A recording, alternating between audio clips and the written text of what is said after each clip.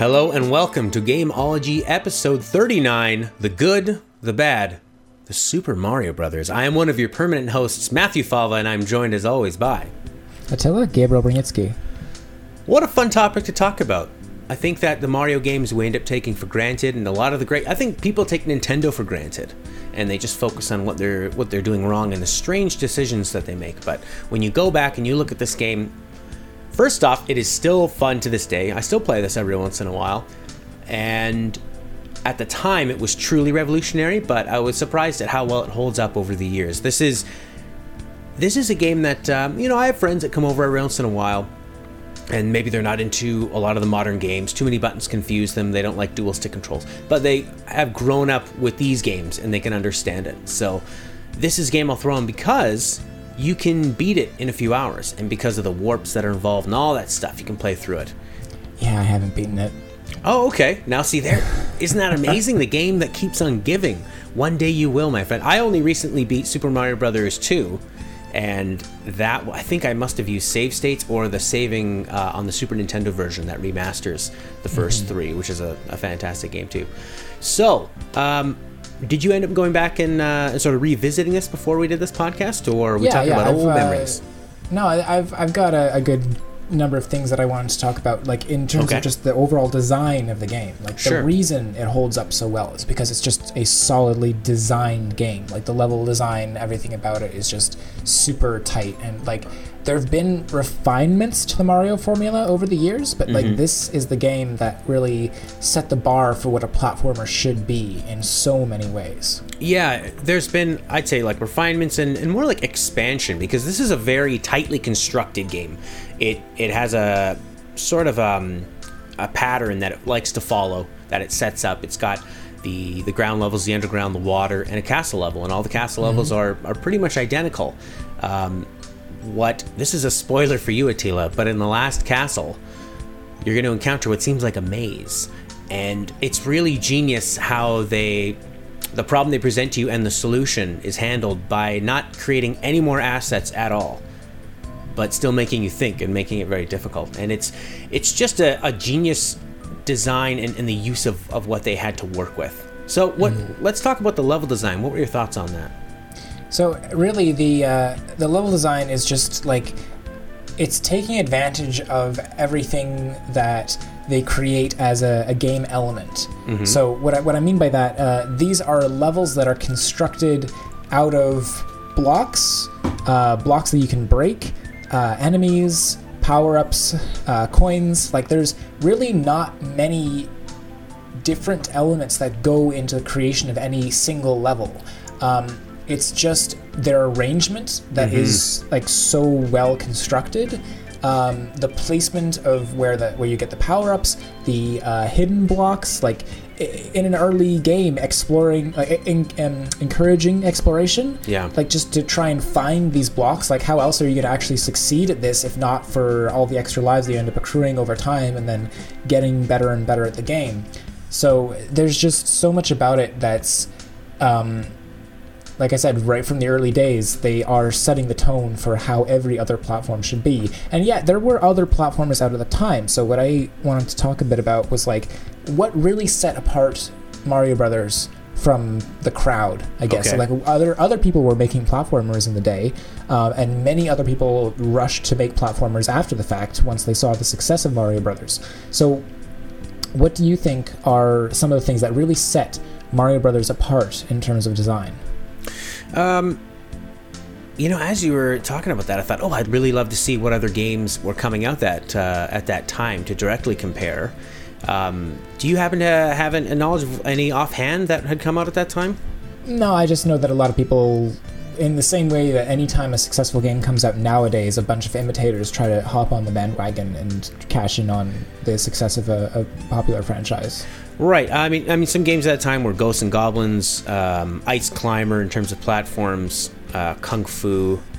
Yeah, a lot of those are Nintendo's own properties. So I just mean that like other consoles, other systems, they all tried to create their own mascot-based platformers. Well, right? Between the Mario and the Sonic, everyone wanted to have a mascot-based platformer. I would say that what Mario really nailed, that sort of set the standard, was that the feel of controlling Mario was probably better than than any other game at that time.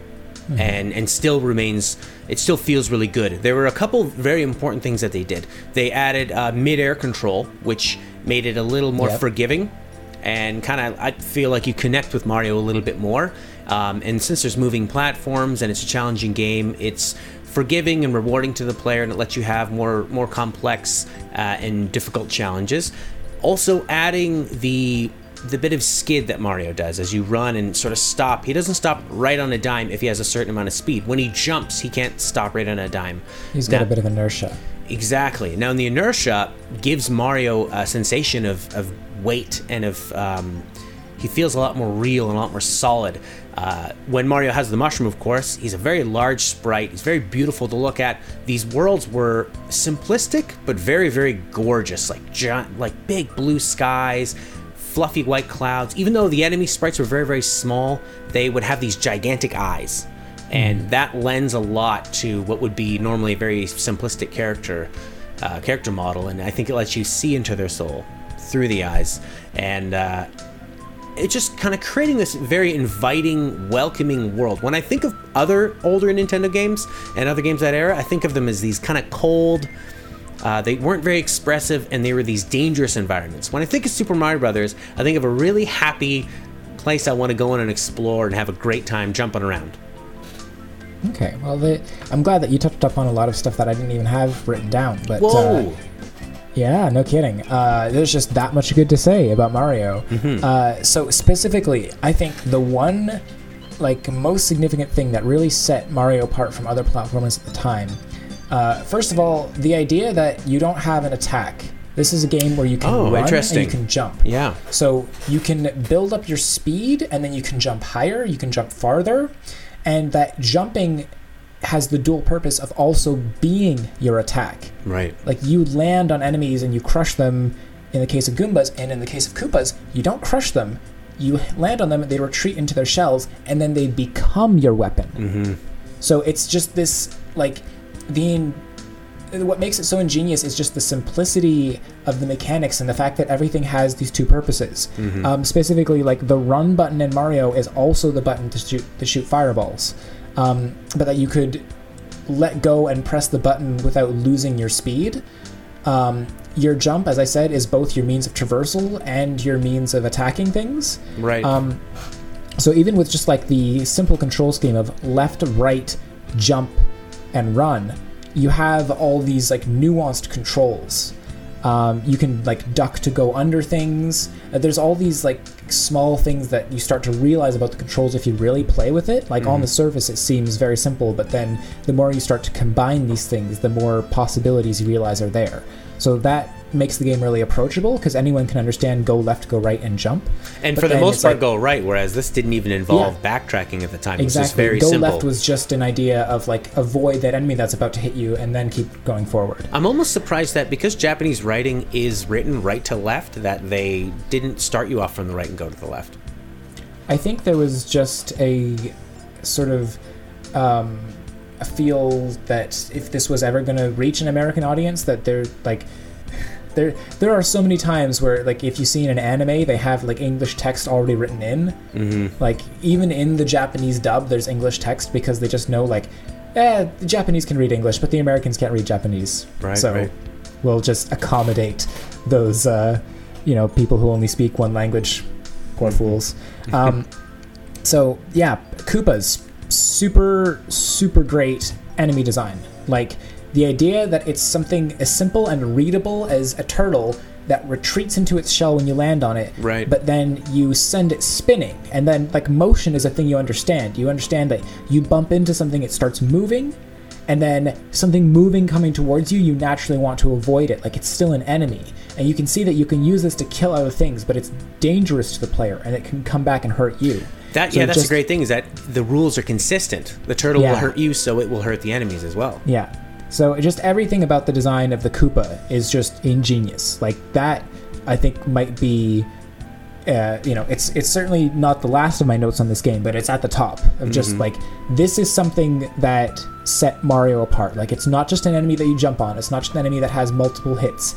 It's an enemy that can be used as something that you have to avoid and as something that you can use to kill other things or break blocks in the environment. Like, there's just so much utility around the Koopa that it's just, excellent design. And that was actually going to be the main enemy of the game. And Miyamoto famously only introduced the Goombas because he thought if a new player had never played a video game, was going to play this, and saw the turtle coming towards them and jumped on it, and then it maybe came back to life and bit them, you sort of imagine is happening, they thought that might be frustrating. So they only introduced the Goomba as a training enemy, just so that it was one, jump on it, kill, and then we'll introduce the more complex Koopa later on. Yeah, exactly. Like, this is the feeling that I had when I was designing my games, is that I want to jump in and create these complex, interesting enemies right away.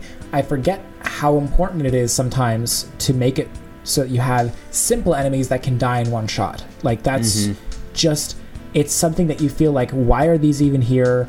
You know, what's the point? They're just basic. They don't do anything interesting. And yet it's really important just like to let the player, dip their toes in the water and get a feel of like, okay, stuff dies if I shoot it. Like, if the very first enemy you have in your game has like a regenerating health mechanic or something like that, that's interesting, but it doesn't give the player good feedback of, I need to shoot this thing to make it dead. They would have a complete disconnect with that. So adding Goombas to the game was perfect for that reason. Like, they're useful in terms of like getting jumps off of them.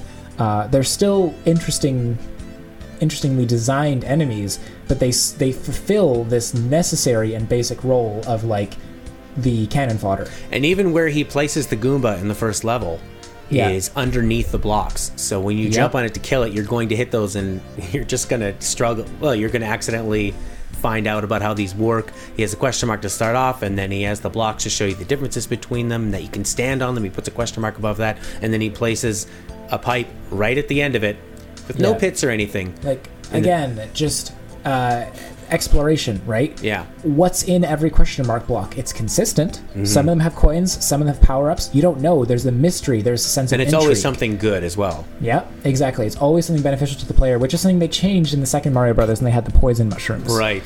And then the pipes as well also encourage the sense of exploration, because you can't go in all of them. You can't go in most of them. A lot of them are just decoration.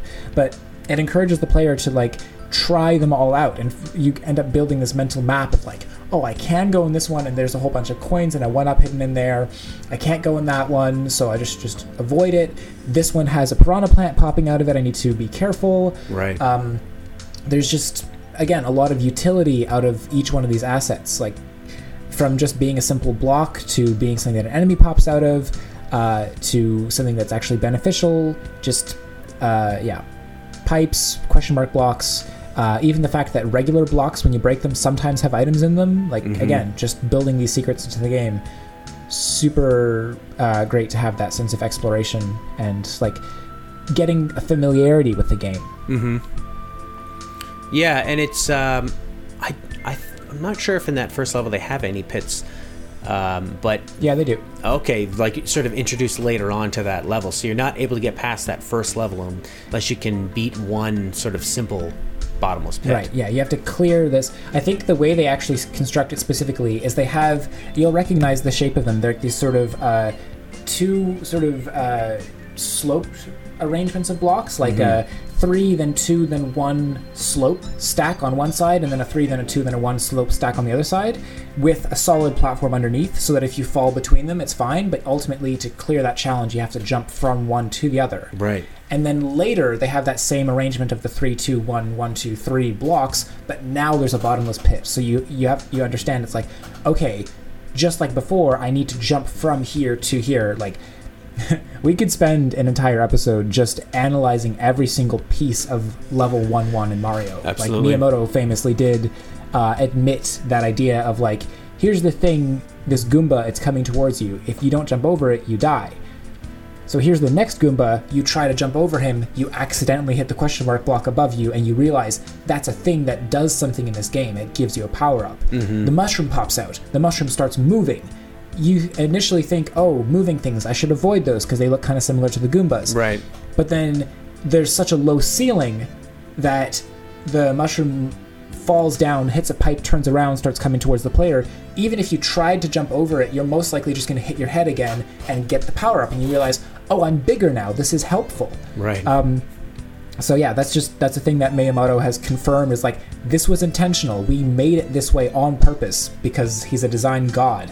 And isn't there so much more fun in discovering that with a sense of mystery, as opposed to endless tutorial boxes and annoying characters telling you and holding your hand? It's like Breath of the Wild all over again, where it's fun to find out even very simple things. Just like I think people that play games, a lot of the appeal is that mystery and that discovery. Exactly. So that's, just one of the absolute best things about the design of just the very beginning of 1.1. Yeah. And then to transition into, like, what does this mushroom power-up actually mean to you? Well, you can take 2 hits before you die now. So when you get hit, you become smaller. You're smaller, your hitbox is smaller, now it's easier to avoid damage. Mm-hmm. So having health physically represented on the character means you don't need to take your eye away to look at some abstract health bar in the corner of the screen. You know how close you are to dying just based on whether you have a power-up, whether you're big size, or whether you're small size. So just that visually represented on the character without the need for an abstract concept of hit points makes the game really easy to read, and it means that the level of challenge is proportional to how close you are to dying. Mm-hmm. You have a large hitbox both when you have a power-up and when you have the mushroom, so that means that you're more likely to take a hit. But then when you become smaller, then your hitbox is like half as big, and it's easier for the player to like fit underneath gaps and other things that prevent them from dying. Like, they're not in the sight range of bullet bills anymore. Right. So exactly. Just all these things come together towards like dynamically adjusting the difficulty just by changing the hitbox size, and it's all linked to the health system. Like, it's crazy. Just, it's such good design. Yeah, it's a masterclass that you can still learn from. I mean, if I think about applying that to a modern game, if a character is shooting bows and arrows, just show the quivers in the show the arrows in the in the quiver in the holster. Or I always like a first-person shooter that has the bullet, like some kind of, maybe more of a futuristic game that has like the bullet like counter right there, or a vibration, or just some sort of sensory thing that makes you not have to look around and take your eyes off the action. Take your eyes away from the cone of, like, the main center of your vision. Yeah. What I did when I was designing Zarnok Fortress is I made it so that every time the player took damage, their health bar becomes visible directly above the character. Mm-hmm. So that way you don't have to look at the top of the screen to realize how much health you do or do not have. It's directly above you. And then does it fade away? It fades away, unless you have only 1 health, in which case it stays there blinking. Right. I also made it so that the sprite model itself goes through different damage phases. So you have like normal full health, you have like, and then 3 distinct like layers of damage sprite layered over top of that. So you can see your character is becoming more and more damaged over time. All of that to try and represent this thing which Mario does by just physically changing the size of the sprite without, like, none of that detail and layering and all that sort of stuff. It's just, what does your sprite look like? You can gauge how much health, how many hits you can take just from that. Mm-hmm. And this is a game that was built for multiple playthroughs, like many games were at the time, because they weren't as big as a 40-hour action RPG that we would have nowadays with full of side quests. They would make the game very, very challenging. Yeah. Especially, it really, really ramps up as you go later on. And that's why I still haven't beaten it. And then also including these shortcuts for players that want to play through it, so that you can grab these warps, these 2 different spots for that. You can get right to the end. I mean, a really skilled player that knows what they're doing could probably beat the game in maybe about a half an hour if you... Oh yeah, easily. Yeah. I mean, that's what's so great about speedrunning in these games, when it's really all about the skill involved. And then once you beat the game, there's also a new game plus where you can play through again, and you don't receive any benefit, but now all the enemies have been upgraded to those little, I think they're called beetle bums or something, and they're the black... Bossy beetles? Yeah, the black ones with the hard helmets. So now all the Goombas have been replaced by them, and the game is a lot more challenging to go through. And that's why I'll still return to this game every once in a while, because you can complete it so fast, and because the 2-player mode, it's I don't know if I think I prefer the later Marios Mario 3 especially, where the two players are working cooperatively, where if I complete one level, you do the next one, and now we've completed 2 levels. This is a competitive style. It's like a race. Exactly, which, is its own kind of fun, and I think builds off of the original Mario Brothers, which is a very, very competitive game. That's the 2 Marios on the different platforms and hitting the power blocks and all that. So I think it builds on that, and it's different. I prefer the other one, but there are some times where it is fun to compete with your friend and see, who can get through this game. When somebody dies, that's your chance to make some hay and get past them. Yeah. So I think that, like you mentioned, the warp zones. Yeah. I like that they're in there, and they had to be in a game where you had no save data. And at the same time, I feel like the main reason I have never beaten Mario Brothers is because I grew up in the age of the internet. I learned about these warp zones. I learned about where to find them. And then I end up just skipping huge chunks of the game, and I never get better at it. Right. So that's my own fault as a player, but if you were to redesign the original Mario Brothers, I would take warp zones out until you had unlocked them. Like, I'd make it so the player has to get to world 2, 3, and 4 before those pipes become active, just so that the player is encouraged to actively play through the whole game. That or making it so that the skill ceiling for discovering the warp zone is much higher, so you actually have to prove, I'm actually that good at the game, let me warp ahead to these places. Because it would be much better to just have a save system. Like, if Mario Brothers had a save system, I'd definitely have gotten through it by now. Like, just if I were to pick it up on the Wii U, then it would have a save system where at least I could use the save state feature on the Wii U. Kind of essentially save scumming my way through the game. But if in my perfect vision of like what Mario Brothers would be, you'd have to change so little, that and take out the swimming levels, because good lord, yes, they wanted to provide variety to the player and create a different set of like gameplay circumstances, but it's just so much harder to avoid enemies in like multiple vectors. Bloopers specifically, oh my gosh, those things, like, they're so difficult to avoid. Is Blooper just because the they have these erratic movement patterns. Yeah, Blooper's the squid. Yeah, and I think the biggest problem with them is that they sometimes play by different rules. Other times they'll leave you alone if you're on the ground, and other times they just stick right on top of you, and they do have such a fast speed that it's one of the only times in the game where I feel like I get locked into a spot and I might not be able to progress without where you don't have enough room to sort of lead them off in another way. Another enemy that is can be problematic and is actually from the sea are the fish, but when the fish are in the air levels, the land levels, and they're just rocketing through the air and they're coming at you so fast, it kind of becomes I think it takes a skill out of it, because you're just really going by luck. It's just all about the angle, and you're just hoping that you don't accidentally hit them at the right angle. So those are probably the two big drawbacks, and they're both from the swimming levels initially, at least.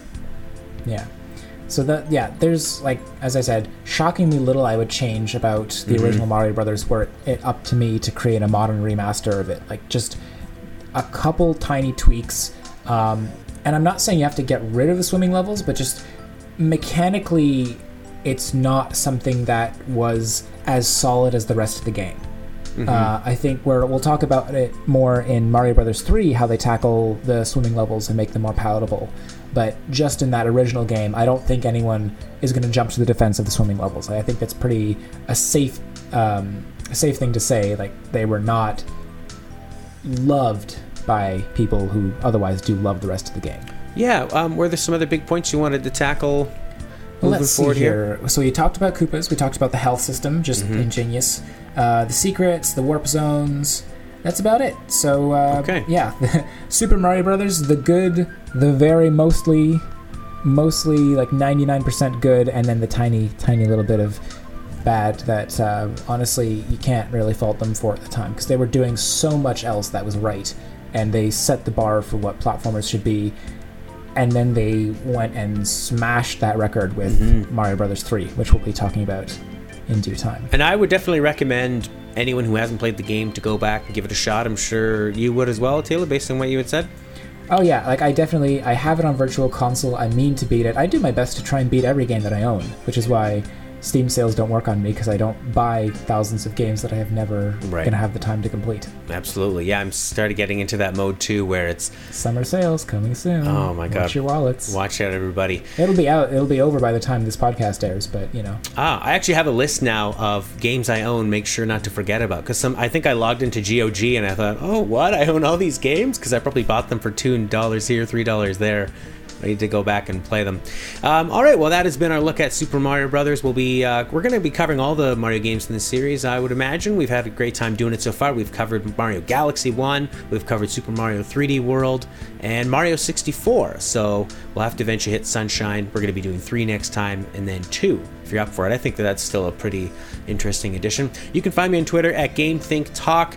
You can find my work at a90skid.com. There's an audio version of this podcast on Attila's website, Blue Screen Productions, or you can find it on iTunes. Please leave a review. It means a lot.